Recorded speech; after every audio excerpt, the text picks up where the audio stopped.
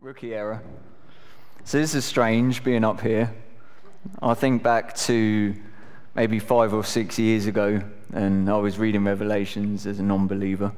And look at what God's done in my life. Now I'm standing up here telling you the truth of His Word from the very same text. It's funny how things go around in circles like that. It shows you how good and how great God is.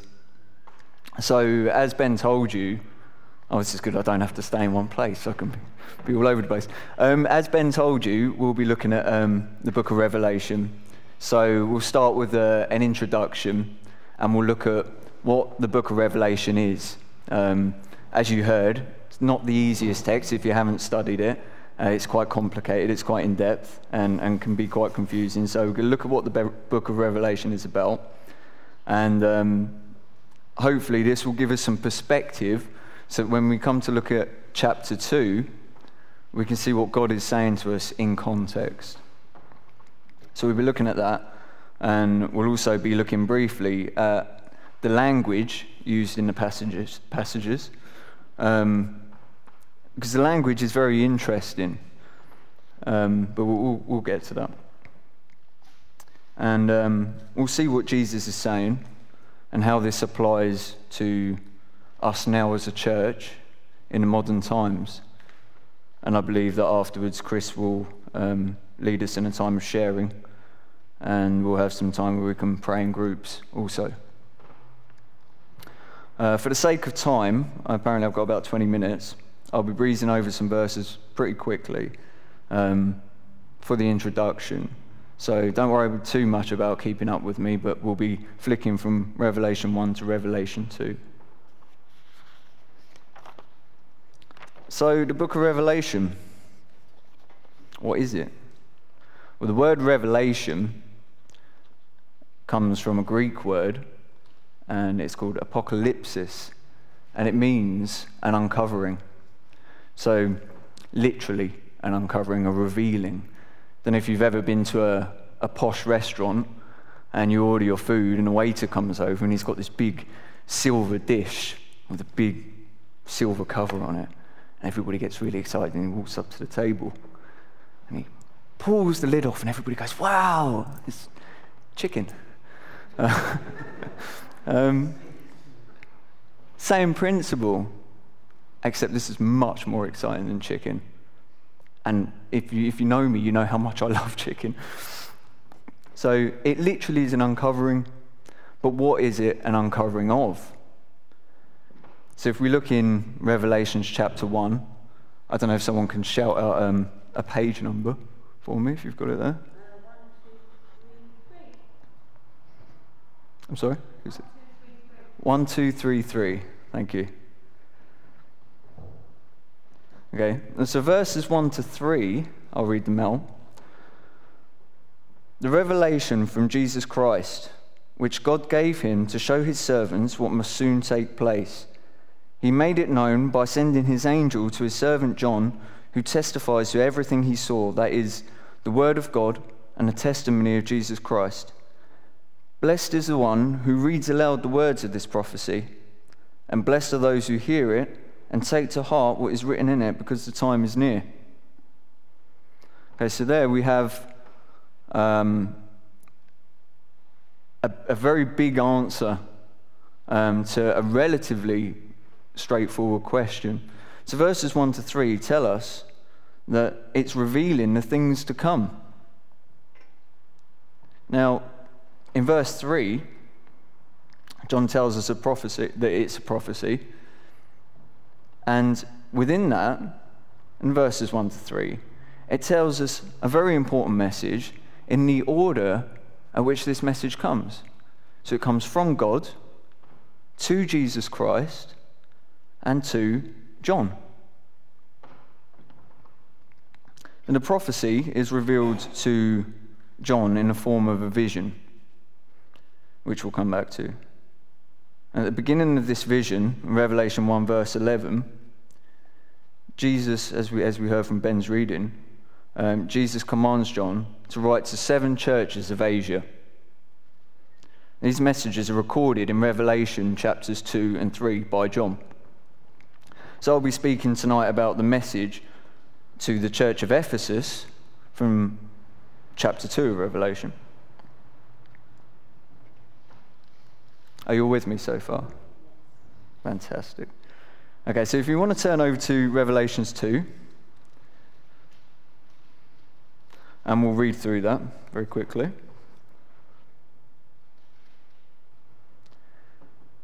To the angel of the church in Ephesus, write, "These are the words of him who holds the 7 stars in his right hand and walks among the 7 golden lampstands. I know your deeds, your hard work, and your perseverance. I know that you cannot tolerate wicked people, that you have tested those who claim to be apostles but are not, and have found them false. You have persevered and have endured hardships for my name, and have not grown weary. Yet I hold this against you. You have forsaken the love you had at first. Consider how far you have fallen. Repent and do the things you did at first. If you do not repent, I will come to you and remove your lampstand from its place. But you have this in your favor. You hate the practices of the Nicolaitans, which I also hate. Whoever has ears, let them hear what the Spirit says to the churches. To the one who is victorious, I will give the right to eat from the tree of life, which is in the paradise of God." And we'll stop there. Okay, so you can see it's quite a in-depth and complicated text. Myself and Corinne have been studying this recently with Pastor Phil, and it's not been easy. Not been easy at all, but we'll jump straight in as we look at verse 1. We have an angel. This confused me greatly for a long time. So the first part of this first verse, I think, what is going on here? We have a metaphorical form of address. I know that some think that the angel, and that there is debate about it, that the angel is a particular leader, is maybe the leader of the church in the context that it's used. I can see exactly why. To the angel of the church in Ephesus, right? So it does seem like a specific address, but we'll get back to why I think that's metaphorical in a moment. So angel in Greek is angelos. Excuse my pronunciation, it's not great. And it literally means messenger. So literally a messenger. These are the words of him who holds the 7 stars in his right hand and walks among the 7 golden lampstands. I remember the first time I read that. If you're a very literal person, you might be thinking, that sounds like something that's pretty dangerous. Someone with a hand big enough to hold 7 stars walking through some lampstands. Easily knocked over. But so let's look at that now and find out what exactly is going on there, because the imagery is very intense, isn't it? So I explained earlier that Jesus came to John in the form of a vision.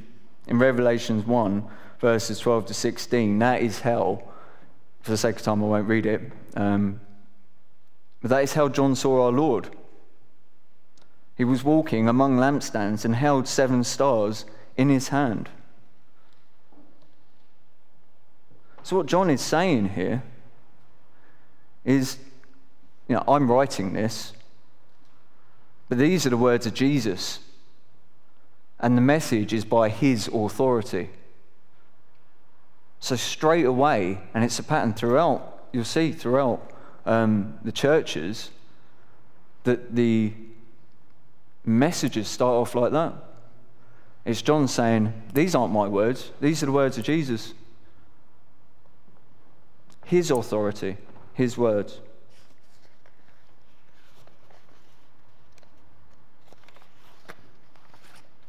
So now we know that's Jesus. So what about the stars and the lampstands? As I said, very intense imagery there. Jesus explains it himself, in fact. So if you look back to Revelation 1, and we go down to verse 20,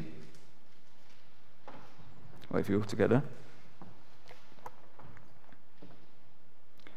Jesus says, The mystery of the 7 stars that you saw in my right hand and of the 7 golden lampstands is this. The 7 stars are the angels of the 7 churches, and the 7 lampstands are the 7 churches. So Jesus really lays it out there, doesn't he? That's a very good explanation, but let's go a bit further in depth with that. So we have the stars, 7 stars of the churches in the hand of Jesus. And we know that the stars are the angels. As we can see, Jesus is talking to the angels of the churches. So I think it's safe to say that, figuratively speaking, the stars are lights, aren't they? At night, you look up and you have these lights in the sky. So what did Jesus say about lights? He said, "You are the light of the world. A town built on a hill cannot be hidden. Neither do people light a lamp and put it under a bowl. Instead, they put it on its stand, and it gives light to everyone in the house." That's Matthew 5:14. So I think it's fair to say that for us at Calvary today, that we are the light. And this is our lampstand right here. So how encouraging is that? Knowing that Jesus has the lights in his hand. His right hand, sorry. Not 2 hands. I'd like to emphasize this. Jesus isn't struggling to hold us in his hands. He has us in one hand. He's just like, yeah, I've got this. Yeah, no problem. And that is really encouraging.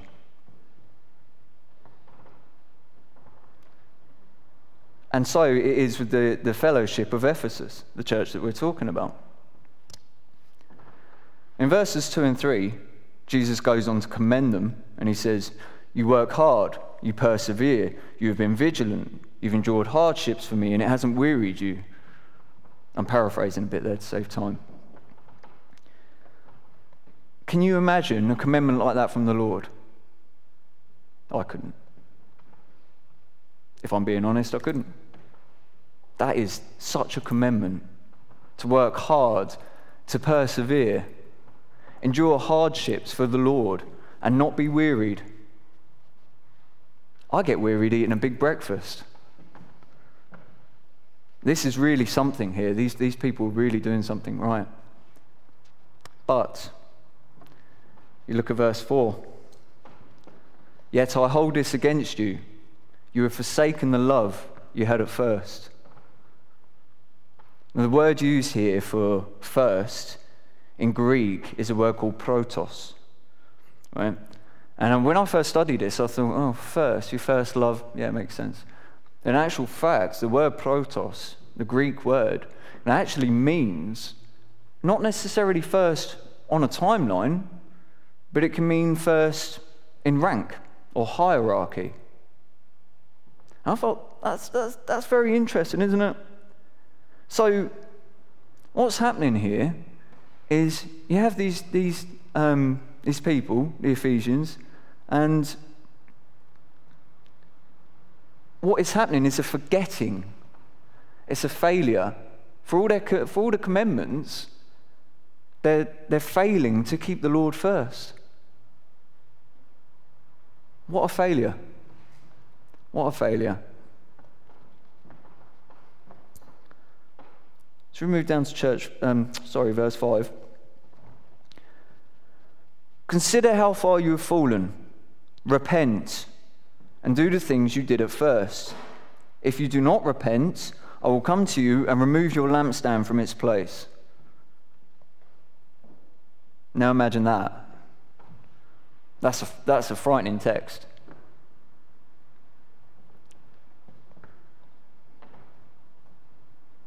It's an intense warning.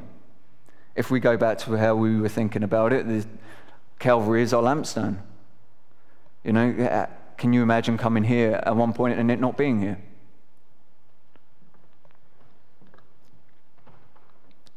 So what Jesus is saying, I think, to the church of Ephesus essentially is, if they don't repent, if they don't turn back, I think they will be disbanded. I don't think the text is talking about personal salvation. I have reasons for that, but I don't have time to get into that. We can discuss it afterwards if you like. Jesus is saying, I will come and I will take your lampstand. But listen to the words. I will come to you and remove your lampstand. So moreover, this is a personal visit. And that's worrying. He will come in person and remove our lampstand. And it's what he's saying to Ephesus.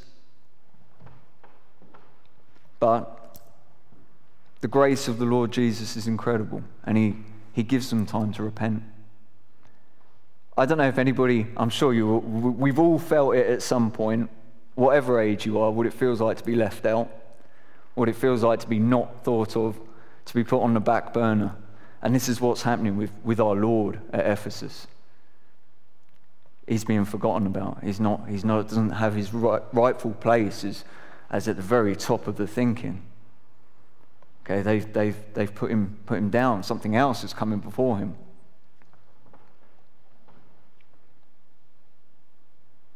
To the personal visit, it reminds me of Star Wars.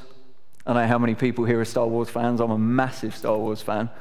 And in Return of the Jedi, on the Death Star, you have the commander, and he hasn't done the work that he was supposed to do.